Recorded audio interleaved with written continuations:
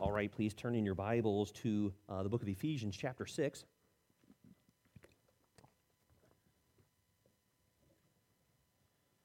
Ephesians in chapter 6. And we're looking at our final message of 7 and looking at the book of Ephesians. And again, we just hit the highlights. At a later date, I'd love to spend more time journeying through this book and taking time to see the beauty of these truths with some more depth. But Ephesians chapter 6, and we're going to be looking at verses 10 through the end of the chapter. Some of you may have been following the war in Ukraine. It's been going on for just a little over a year now. One thing that I thought about in considering that war, of what it must be like to be a Ukrainian citizen, and not just have war in some faraway place, but to have war, as it were, in your own backyard, to be fighting in your neighborhood, or to be seeing your friends and loved ones, your neighbors, being displaced or perhaps even killed, and how that just is a different perspective than anything I can even imagine. Can we say it this way? There's a daily battle going on in Ukraine. And so our hearts go out to those who are embroiled in that conflict, and of course, prayerfully ask that it would end soon. But, you're in a battle too. Not one that has physical weapons, but one that has spiritual weapons. But it is a battle nonetheless. And although it is easy to kind of overlook or ignore this battle that rages on around us, the Bible tells us we need to be ready to fight. Ready to fight. And that's what we find right here in the book of Ephesians, starting chapter 6 and verse 10. I'm going to allow you to remain seated for the reading of the word.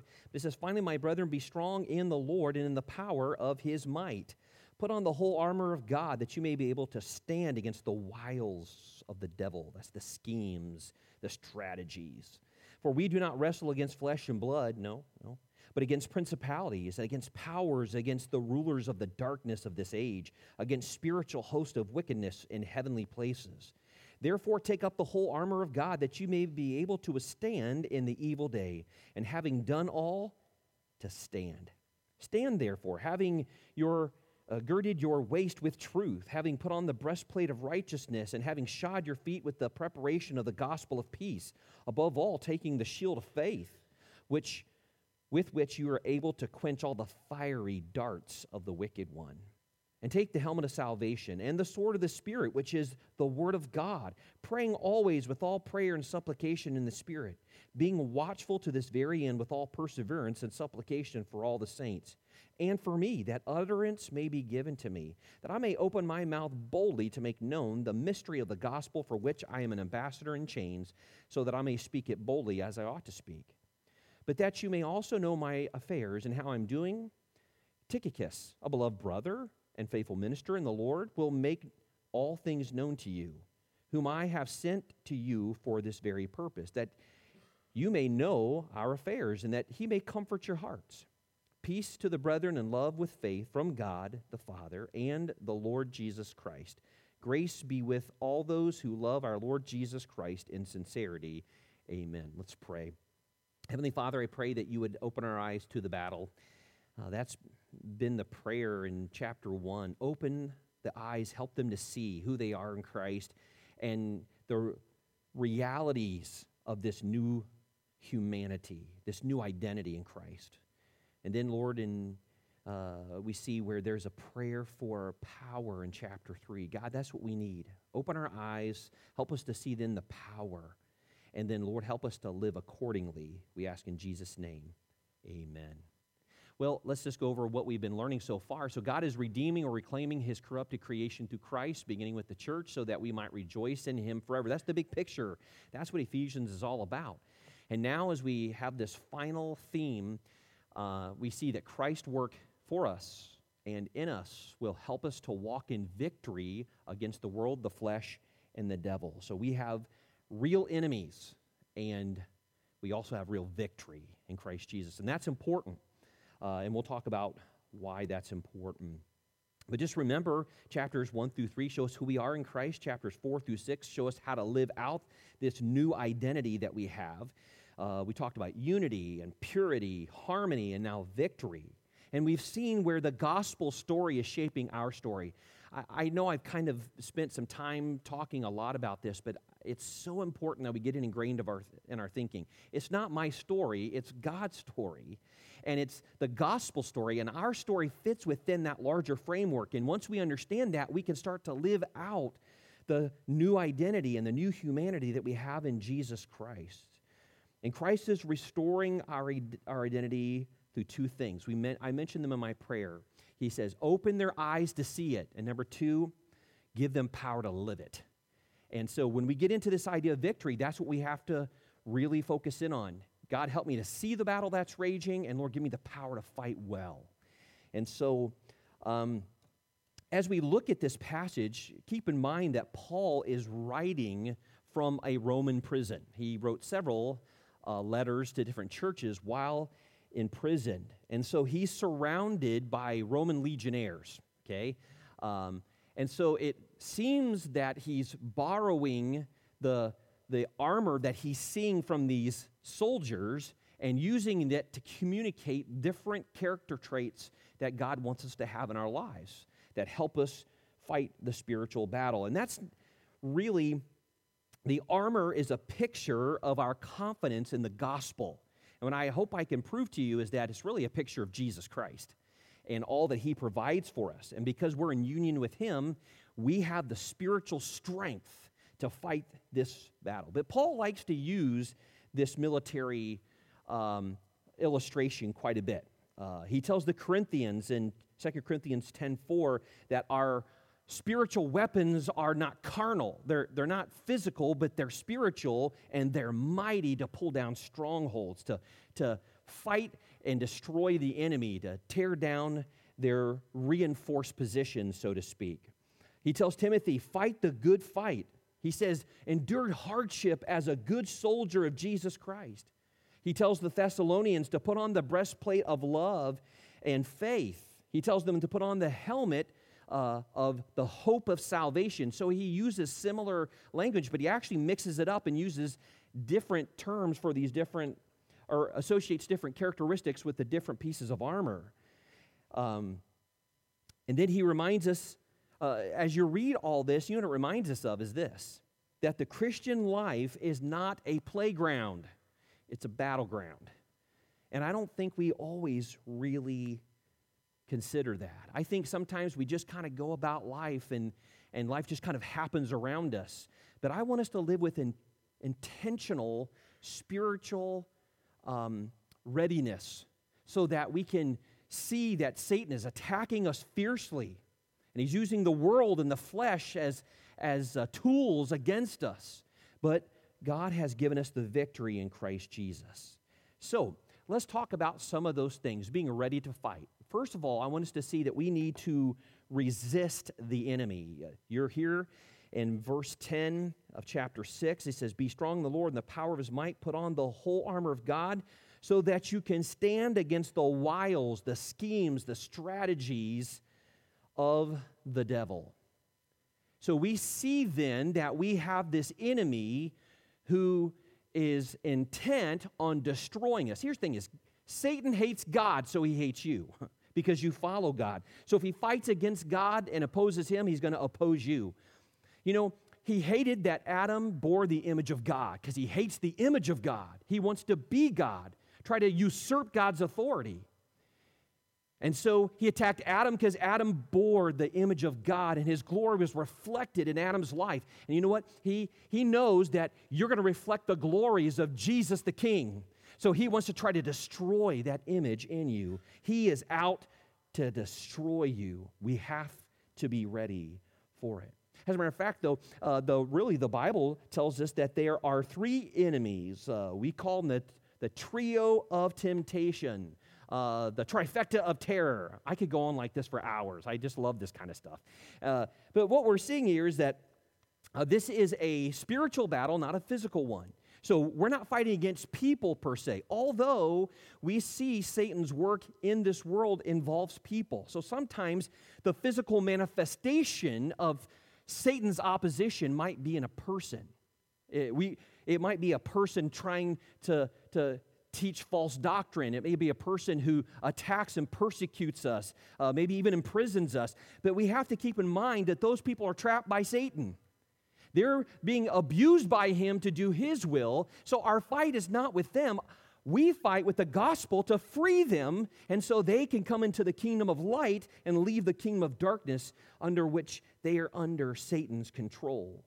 We see this one called the devil here.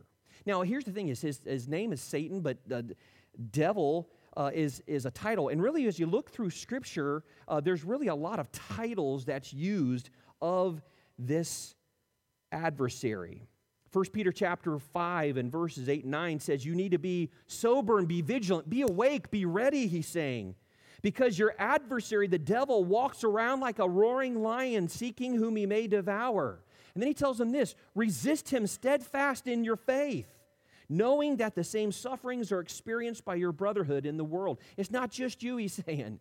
They're attacking all over, or he's attacking all over. But you have to fight. Don't give in. Don't give up. He's the architect of anarchy. Yes, I told you I had more.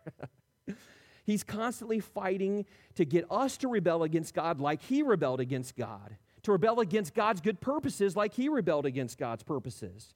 Man, you want to look and see how nasty this guy is? I call him guy, but he's an angel, right? How nasty he is. Look at the story of Job in the Old Testament. He is nasty. He goes through and takes all of Job's children, takes all of his possessions, covers his body in painful sores so that Job began to despair of life. He's nasty. Think also in the New Testament of Judas. The Bible says Satan entered Judas' heart, and he betrayed Jesus, who was supposed to be his friend. He was a disciple of Jesus, a follower, or at least pretended to be one. So John 10:10 reminds us that he only comes to steal, to kill, and destroy. But the crazy thing is it also says he appears as an angel of light. He appears harmless or even perhaps good at times. But really what he is just out to destroy. The thing is he is no friend of humanity. He is out to kill. That's why it would never made sense to me as people who worship Satan. It's like, do you really know who? I mean, I know they're presenting a different viewpoint of who Lucifer or Satan is. But the fact is, he's not your friend. He's out to kill and destroy. But he has a couple of things that he uses as tools against us. The first is the flesh. Okay? The flesh. And in Scripture, we said, matter of fact, look over at Ephesians chapter 2. You're there in chapter 6, but if you turn a few pages over to chapter 2, we see this trifecta of evil here. In chapter 2, verse 1, and you he made alive who were dead in trespasses and sins, and once walked according to the course of this world, there's one, according to the prince and power of the air, that's number 2, that's Satan, the spirit who's now working the sons of disobedience, among whom also we conducted ourselves in the third, lust of the flesh. So you have the world, the flesh, and the devil. And the Satan is using the world, using our flesh against us in order to cause us to rebel against God. The flesh is the foothold of Satan. We don't have time this morning, but if you were to look at James chapter 1 and verses 12 through 15, you see how he tempts us to see sin, to crave it, to desire it, and then to yield to it, and then it ultimately brings death. We see it, we crave it, and then we yield to it. And what we see is that there is this foothold of Satan, our fallen humanity, our corrupted body. We still live in this corrupted body, so it can still want bad things. Reminds me of something a British newspaper sent out an inquiry to famous authors asking the question, what is wrong with the world? And writer G.K. Chesterton responded, Dear Sir, I am yours, G.K. Chesterton. You see, he realized that the problem is just not around us, the problem is in us as well. And this is the foothold, this is the beachhead which Satan has established in us that we have to constantly fight so that our flesh doesn't rule us, because Satan's going to be working, he's going to be attacking us in our weak moments. He's going to be attacking us in our weakest areas. He doesn't fight fair. He doesn't want a fair fight. He wants to get you when you least expect it. He wants to attack you in the areas where you're the most vulnerable. He's exploiting that. So that's why it's so important that we keep on drawing near to Jesus Christ, seeing those areas in which we tend to yield to sin and be, as the Bible talks about, killing those fleshly desires. A word they used many years ago that we don't use much anymore is mortification. We think of mortician. We need to kill those areas, those lusts that begin to well up in our hearts when we're tempted. We need to kill them before they have a chance to act. And so we have the devil. He uses the flesh. And then we see also the world. Now, the world refers to the system around us. It's not necessarily the people, although Satan does use people at times. It's really referring to the system around us that is opposed to God. And here's the thing is, the world is going to cater to your fleshly desires. If you want something, it will make sure you get it. And matter of fact, how it describes it is in 1 John chapter 2 and verse 15. He tells us, don't love the world. You say, well, didn't Jesus or God so love the world? That's what it says in John 3:16. But he's telling us, hey, don't love the world's system, the world's way of thinking, the way the world is constantly pleasing itself by using the things that God created for selfish and sinful purposes. God wants us to have a whole different view of the created world. He says, don't love the world or the things that are in the world. If anyone loves the world, the love of the Father is not in him. Now, the love here is talking about a devotion and an adoration of something. In other words, we love what the world has to offer because it pleases our flesh.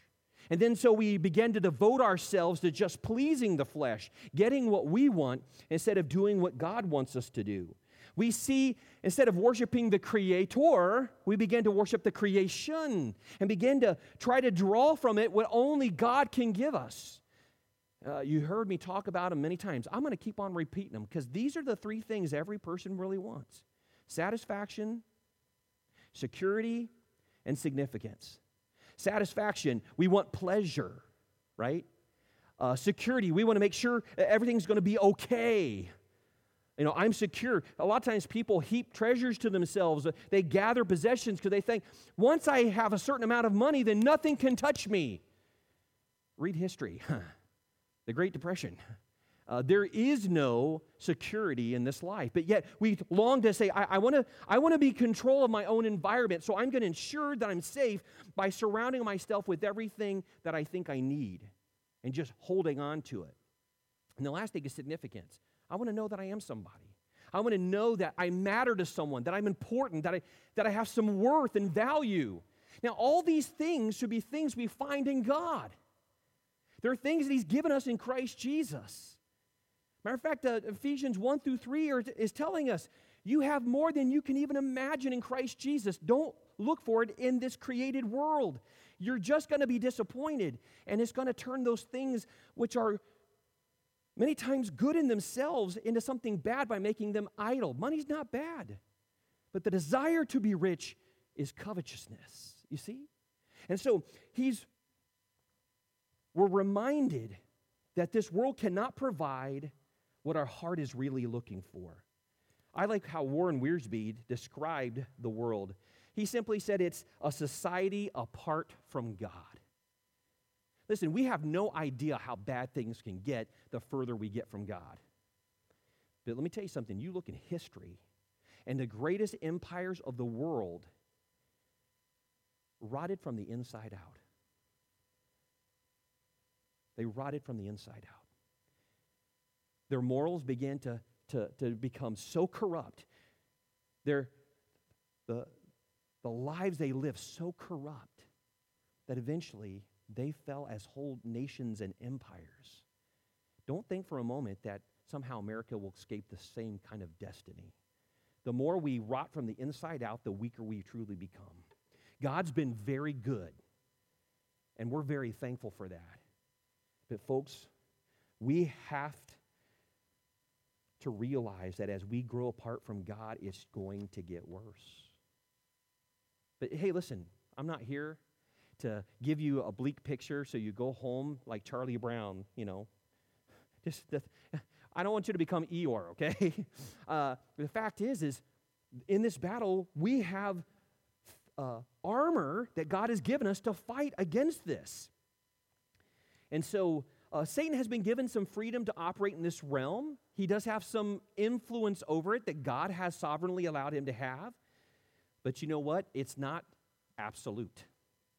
And so God is working for us. And so we have to resist the enemy. And it's the world, first of all, the devil, and he uses the world and the flesh against us. But second of all, we have to remember our equipment, okay? We have to armor up, so to speak. He says in verse 10, be strong in the Lord and the power of his might. Now, this is what we have to see.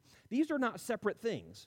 Like, hey, put on some armor and then also be strong. I think the idea is this. You are strong when you put on the armor. That is the strength. Don't fight in your own flesh and strength. You need to put on God's armor because that is God's resources of strength to fight the battle. And we need to look at this holistically. What am I talking? Holistic just simply means not in parts, but the whole, right? So it's not something where it's like, well, today I think I'll grab the sword of the Spirit. I think I'll put on the helmet of salvation, and I think I'm good. No. This is what's known as a panoply. This is a heavy armor soldier. They had lightly armored soldiers. They had cavalry in the Roman army.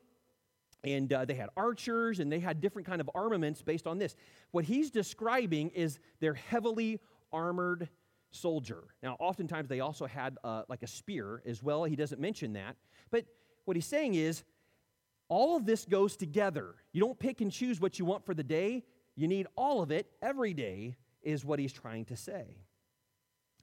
It's kind of like this. In college, you can study science or applied science, math or applied mathematics.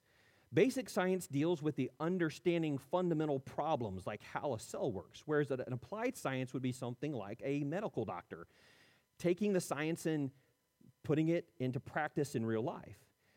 The aim here is not just studying armor as these things, but to actually live the Christian life in real time with the real power of God. You see, theology is always applied theology.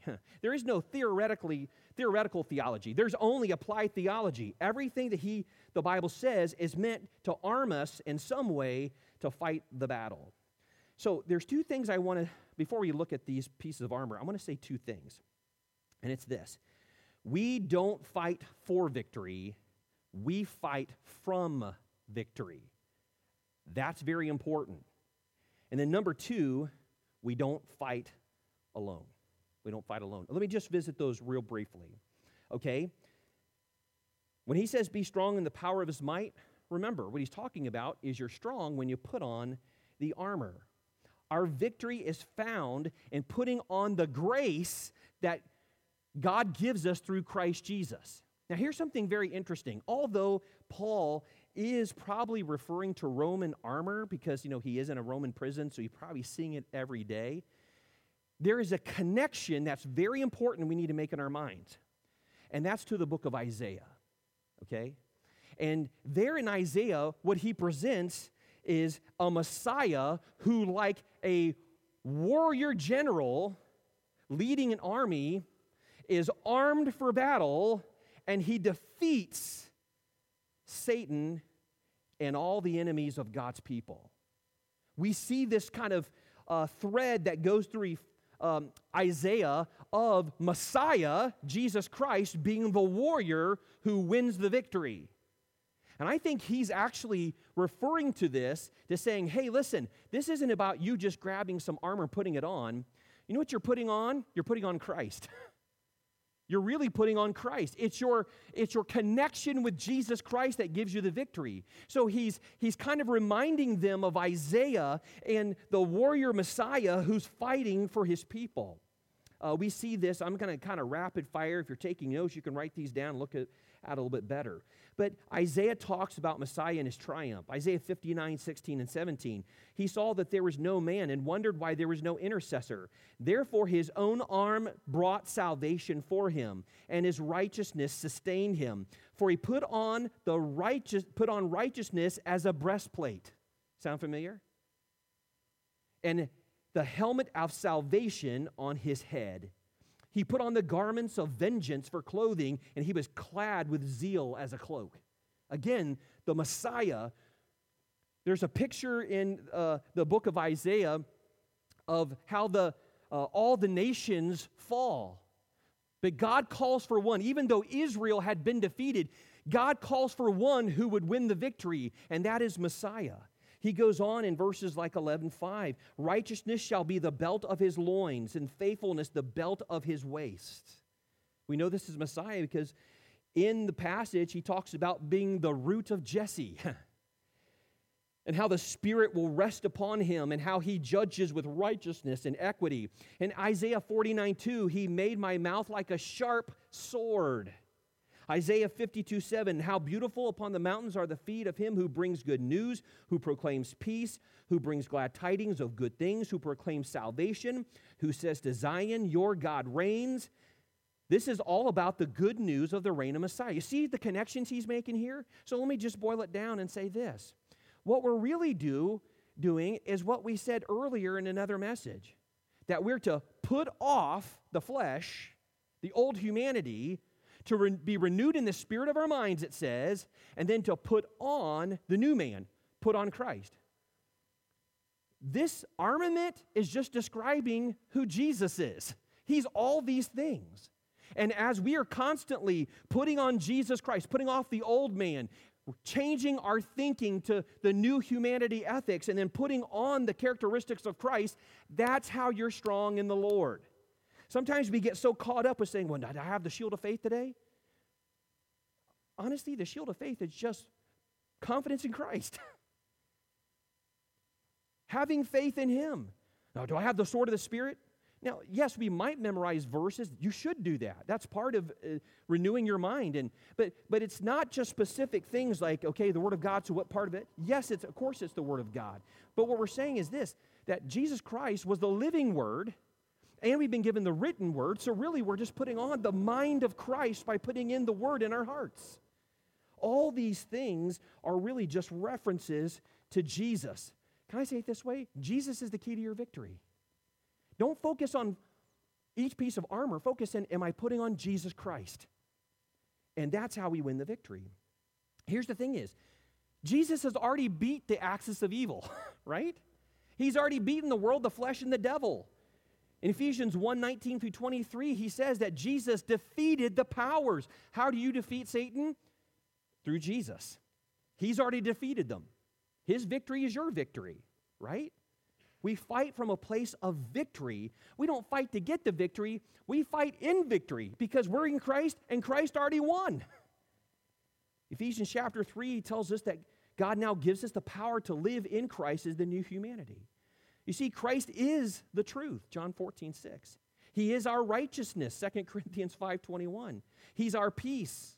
His faithfulness is what makes faith actually possible. He is our salvation. He is the Word of God. You see, Christ is the armor. Put on Jesus Christ. And that's how we stand fast. We also have to see this. We fight as an army, not as individuals. We don't fight just with God's armor. We fight with God's army, right? If we're in Christ, it's his armor. But we're in Christ with other people, so it's his army. We don't see it as something that we do alone. We're in Christ, we're gathered together in intentional communities called the local church, and we fight together. Remember, this passage is in context of what he said in chapter 4. The fact is, sometimes we actually isolate Scripture from its surrounding context, and we come to weird conclusions. Don't do that. You see, chapter 6 comes after chapter 4. Chapter 4 talks about unity of the body, how we need each other. And then he says, now you're going to fight together as an army. You know, we have this idea, this vision of being kind of the lone defender, being the army of one, kind of the Western Lone Ranger or army of one, like I said. And even sometimes, and hear me out, okay, listen, we can kind of get the mentality that we as fathers, I'm the lone defender of my home. Well, according to this passage, you really shouldn't be. You see, Paul, if we would have said things like army of one, he would have laughed out loud. He would have said, listen, have you ever seen an army fight? You see, he knew Roman legion tactics. They did not fight alone. If they did, they died.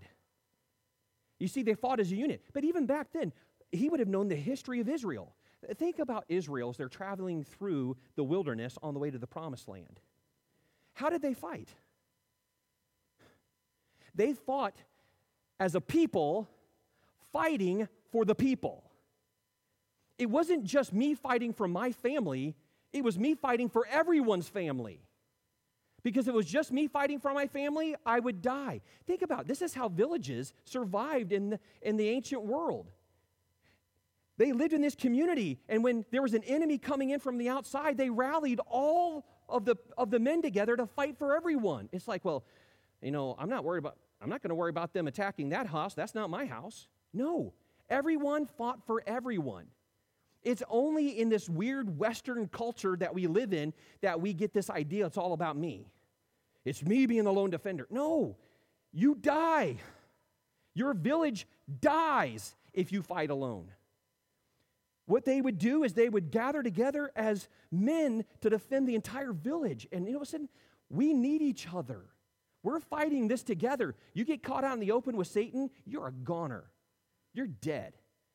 Paul would have never had that mentality in his mind. That's not spiritually healthy thinking. You need other people. So we fight as an army, not just as individuals. But let's look at some of these things just really quickly, okay? He mentions, first of all, girding your waist with truth, or we would call it the belt of truth. And I think this has the idea of not just truth as in objective truth, like, you know, God's word is true. That's certainly part of it. But I think it has the idea of the truthfulness of God, or that truth exists in God, or that God is truth. I can say it this way. It's confidence in God's character of being true. And see, the belt would have been where a lot of the other weapons and provisions would have been attached. Think of kind of like a utility belt in construction where you have all your tools. The dagger, the sword, and other types of things would have been as part of the belt. And it kind of just gathers everything up and allows us then to fight well. So how can we describe this? Truth has to do with how God has revealed himself through the Word. How God reveals himself as a whole. And what he's saying is this: you have to be confident in who God is, and you know who God is from his Word. Fill your mind with God's Word so you know who God is, so when you go to fight against Satan, you know who you're fighting for, and you know who's fighting for you, right? That's the whole point, I think, of the belt of truth. It's knowing who God is and living in light of that truth. The problem is we oftentimes fail to live out truth because we just don't know it. That's why Paul prayed that God would open up their eyes to see truth, who Jesus really is. But then he goes on to the breastplate of righteousness. Righteousness, right as God sees it. And notice that it's in Paul's day, it would have been a leather and metal vest that would have protected both the front and the back from attacking the vital organs. It would protect their vital organs. And so righteousness is seen as from two aspects in Scripture: imputed righteousness and imparted righteousness. And I think both are embedded in here. We protect our heart. We protect our spiritual lives and our spiritual health, so to speak, first of all, by remembering that our standing before God is secure because of what Jesus did for us. Listen, if you're just relying on your goodness from day to day to be the reason why God accepts you, you're going to have some up days and some very down days. And even, by the way, on the up days, you're fooling yourself. You're not as good as you think you are. But see, we realize that my righteousness, how my standing before God, how God feels about me, how God sees me, is completely dependent on what Jesus did for me, not what I do for God. And so I can fight the battle not going, oh, I wonder how God feels. I mean, does he like me today? Should I even be fighting? We don't have to live in that insecurity. We can just rest secured. Hey, even on my worst days, God sees me through the righteousness of Christ. He loves me, and that will never change. And I can fight. I can fight. That kind of dispels that doubt.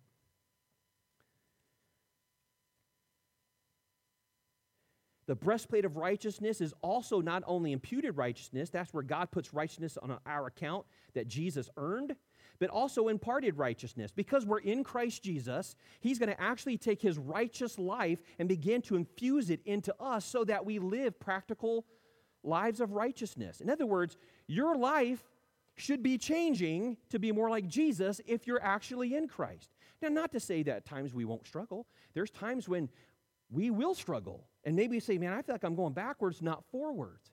But as an overall trajectory of your life, you're going to see a life that's changing to be more like Jesus Christ. That's that real practical part of putting off, renewing, and putting on. But then he talks about what I call the gospel combat boots. How many of you were in the military at some point? Military, okay. Got a few guys, military, okay. So, footwear becomes a very important thing. You're on your feet a lot. And they design footwear, not primarily probably for comfort, although we hope they are, but also because they have character traits that make it better to perform your job and to fight under adverse conditions. And so even the boots that they give will be adapted to what fighting environment that you're going to be experiencing. Well, what we have here is the gospel combat boots. This is the peace and joy that flows from our relationship with God. Now, these were not like modern combat boots. They were open-toed sandals, which makes no sense to me, okay? I barely like open-toed sandals. I mean, it's like, or like, flip-flops even. It's like my feet feel so exposed. I like a good solid shoe, right? I like a good tennis shoe. Other people are like, no, you got to let them breathe, baby. you gotta let some air get to them. Okay, I get it, okay? But what they had was an open-toed sandal that usually had leather straps that would kind of go up around the shin, and on the bottom they would nail through nails. They weren't stepping on the sharp part. The sharp part went down, okay? And they were basically cleats. And this was very important because, remember, a Roman legion was around 5,000 soldiers, and they fought as a unit. And there are some that said a Roman legion fighting on an open ground against the enemy was almost invincible because they were so disciplined. And they would march forward together in unit with their shields interlocked, their spears sticking out, and they literally would move forward just absolutely devastating everything in front of them. And those cleats helped them not only to stand when the force came against them to not move, but then to also push and advance forward. And so this gospel combat boots has the idea of our relationship with the Father is one of peace because Jesus earned peace for us. The gospel of peace, gospel means good news.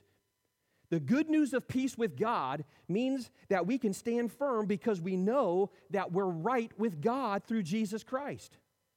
And so not only does it allow us not to let Satan knock us down because we're like, I know that I'm saved in Christ Jesus. I know I have peace with God. We push back against Satan's onslaught. But not only that, we're so excited we begin to march forward and take the good news of this peace to the whole world. We begin to push Satan backwards and move forwards. And that's the ideal here. And then he talks about the shield of faith. That's firm reliance on God's will, God's ways, and God's words. These were not small bucklers, as the Bible describes, just small round shields. These were large 2 to 2.5 by 4.5 feet. They were large shields, and they would put these together interlocking so that nothing could be able to get through them. When they fired even fiery darts, talking about arrows that were dipped in flammable substance, set on fire, and then fired at you. I can't think of many things more horrifying than a flaming arrow getting stuck in me. And so they would take these shields, they would interlock them above and below so that they would hit. And then they would cover their shields, they would douse them in water or some other liquid that would actually put the flammable substance out.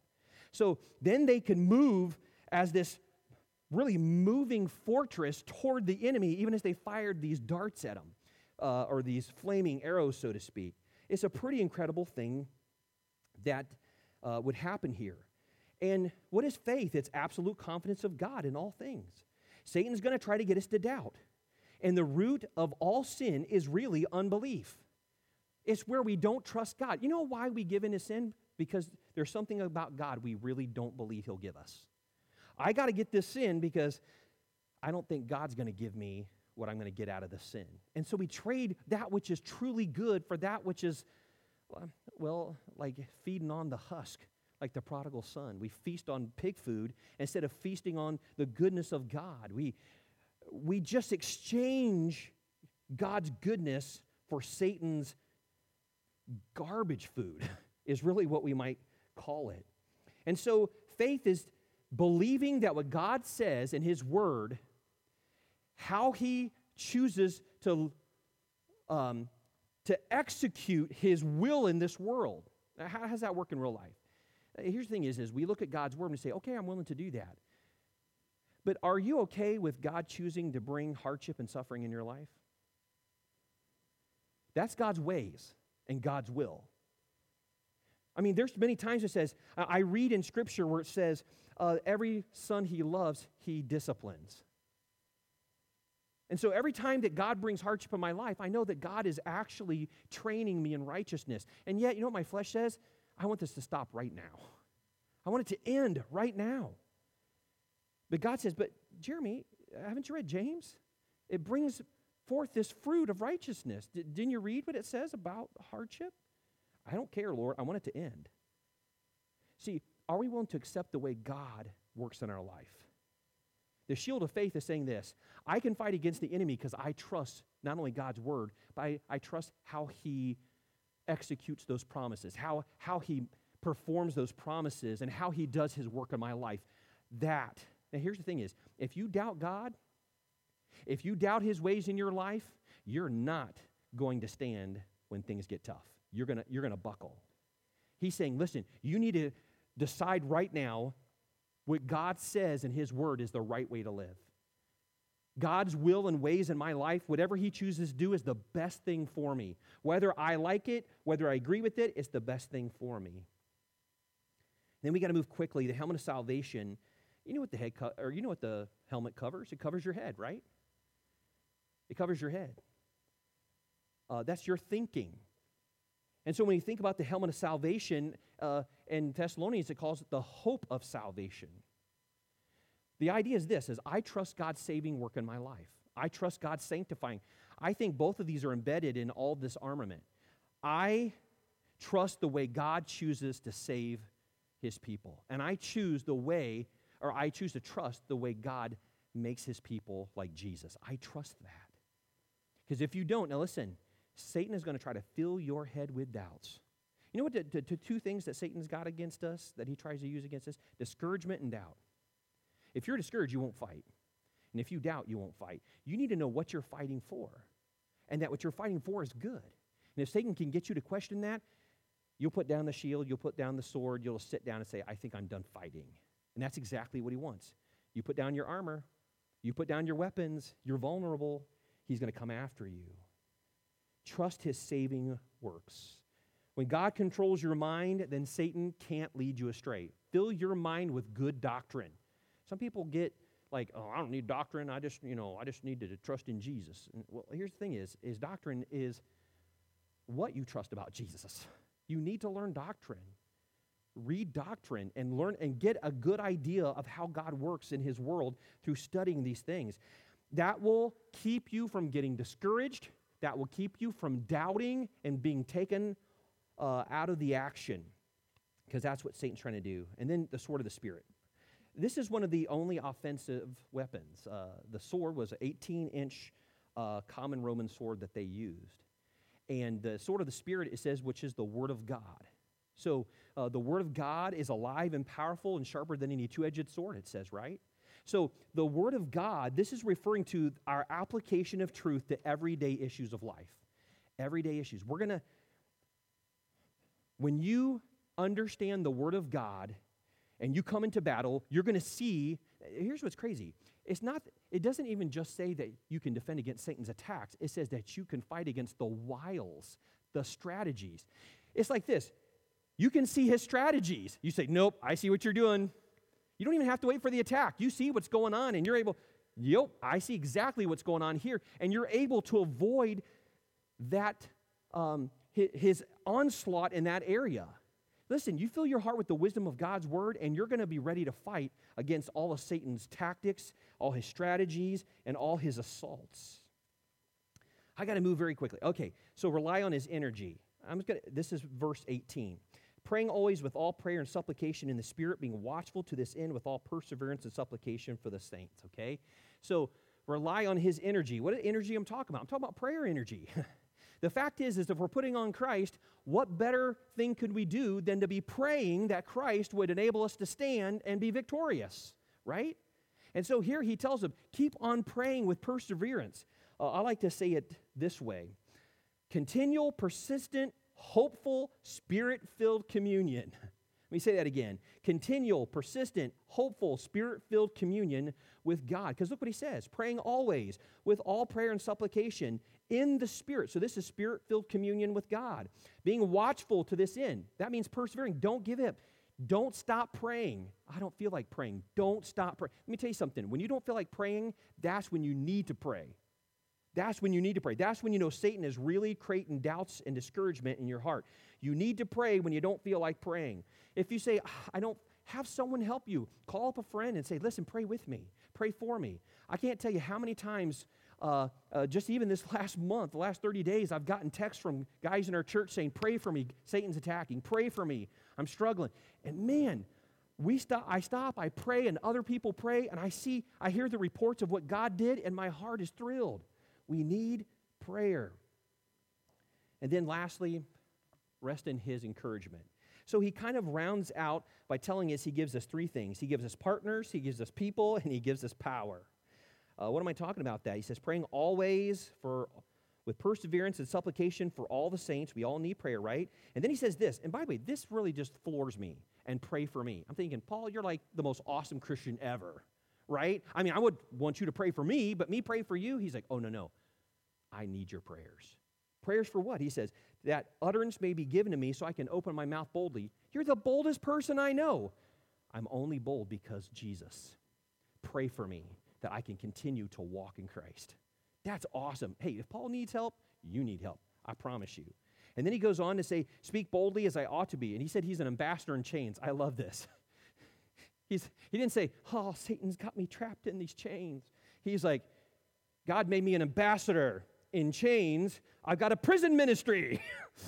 He just has this hopeful, joyful spirit. He's like, hey, it doesn't matter where Satan tries to throw me. God puts me there on purpose so that I can serve and preach the gospel. He said, yeah, I'm just an ambassador in chains. You know what? Some of them Roman soldiers needed to hear about Jesus. And God put me right where I can talk to them. And you know what?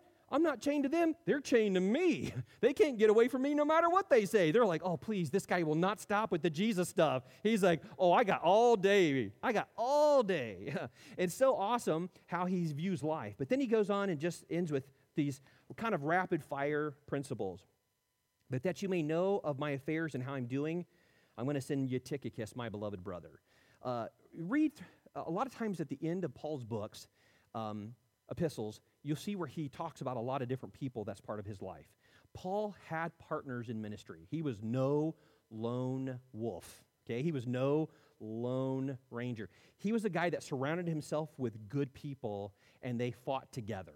And so we know we all need that. If you want to serve powerfully, don't serve by yourself. Serve with other people. By the way, serving with other people always makes it more fun, doesn't it? I mean, it's always fun when you get to be with the brothers and sisters doing God's work together. Then you all get to celebrate. You know, a party with just one person is not that much fun. But when you celebrate what God is doing together, man, it's awesome. But he also gives us people. Then notice how he says, he calls him my beloved brother. Verse 23, peace to the brethren, brothers and sisters. I love that. Now, we've talked about it a lot, so I won't belabor the point. But here's the thing is we're a family. And we need to see each other as family. You know, sometimes when people just abandon churches, they don't even say anything anyway. They're just like, oh, yeah, I just stopped going. Yeah. It's like, did you see it as a family? Because I would never walk out on my family without saying anything. That's pretty terrible. We need to get in our minds, this is our family. We rise and fall together. We fight and die together. We do this together. We live life together. We need each other more than we can even imagine. And Paul got this. That's why he called them brothers and sisters. Probably one of the greatest titles we can be given because of our faith in Christ, that we're a brother or sister in Christ. And then he talks about, as he ends, the power. Verse 23, peace to the brethren, love with faith from the God the Father and Lord Jesus Christ. Grace be with all those who love our Lord Jesus Christ in sincerity. Amen. He just rapid fire says, hey, let me just remind you of a few things. And he doesn't take time to belabor it, so I won't. He says a couple things that I've been talking about this entire letter to you. I want to remind you of them. He says, first of all, he gives us peace. Remember what we already learned about it. In chapter 2, verse 14, Christ came and preached peace to those who were far away. That's us. We were Gentiles, not Jews. We didn't grow up with the old covenant. He said, guess what? Jesus wants you too. Come on. I love that. So he preached peace to those who are far away. He preached peace. And then he reminds them in chapter 4, verse 3, that the unity we experience is through the bond of peace. You know how churches get along? Because they choose peace. Not because they feel peace, but because they choose peace. Now, we should experience peace in Christ, and so that should produce peace with each other. But let me just say this, even if you don't feel peaceful, choose peace. It's amazing how if you choose what God says is right, your feelings will catch up to you. They will. He talks about love and faith. This goes back to chapter 3, verse 17 and 18. He says that Christ may dwell in your hearts through faith so that you are rooted and grounded in his love, right? And he says so that you may know the height, breadth, depth, and length of his love. He goes, you need to know how much Jesus loves you. Listen, every day you need to rehearse that. And I'm not talking about some weird mantra, like Stuart Smalley, where you're like, I'm good enough, and it's not like that. But you should get up and say, no matter what I feel today, I am loved by God. One of the most amazing things about salvation is this. You know what the essence of salvation is? I mean, you can break it down into adoption, justification, all these words. But you know what the essence is this? Is in heaven, the Father, Son, and the Holy Spirit loved each other. And they said, we want you to experience it. Come, experience my love. Isn't that amazing? He's invited us into the love that they have for each other. That's what he says in John, that the love with which you loved me, they may have. I want them to know that you love them the way you love me, Father. We need to remind ourselves daily, Jesus loves us. God the Father loves us, and he's for us, not against us. And he talks about grace. Oh, man, what did Paul talk about grace in this? He said over and over, I want you to know the riches of grace. Grace is God's favor toward you because of Jesus. In other words, God is giving you everything because you're in Jesus Christ. And he says, you need to know everything you have. Let your eyes keep on getting open, people. Keep on experiencing the power. When you grow close to Jesus Christ, he's going to open your eyes to what you have. And then he's going to say, now, I'm going to give you the power to live that out every day. Now, folks, that's something worth getting up in the morning for, isn't it? Yeah, let's pray. Heavenly Father, I am so grateful for what we learned in this book. Oh, man, my heart is just so full of wonder and so full of really amazement. I mean, God, why in the world would you give someone like me, who was a rebel, who was sinful and really was running from you, had hostility and hatred toward you.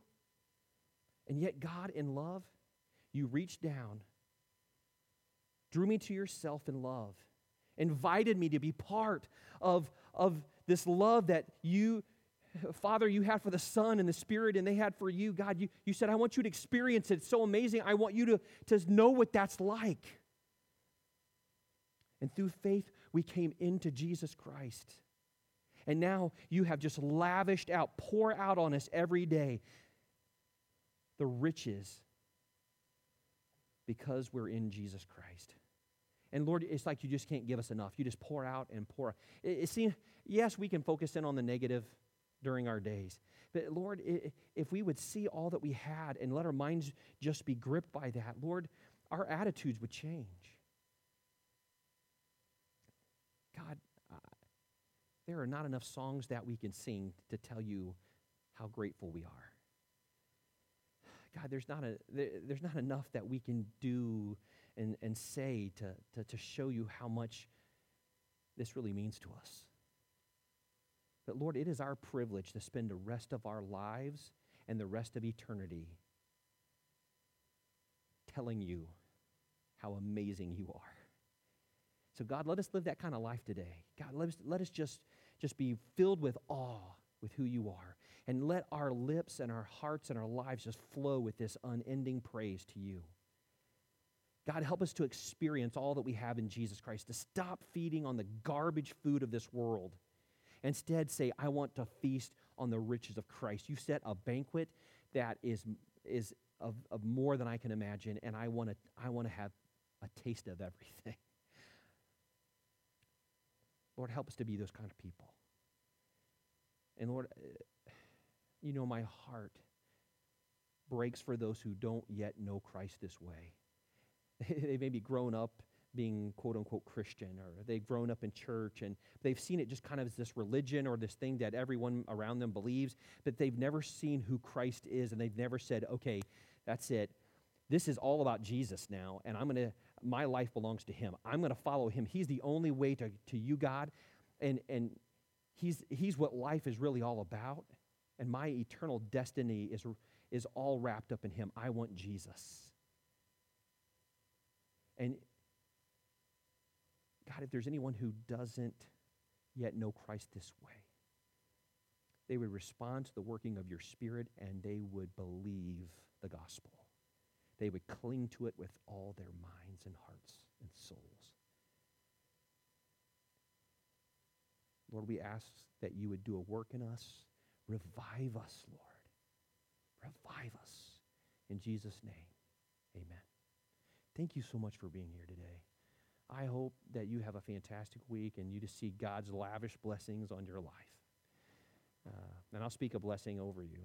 May the Lord bless and keep you. May the Lord cause his face to shine upon you and give you peace. Have a wonderful week.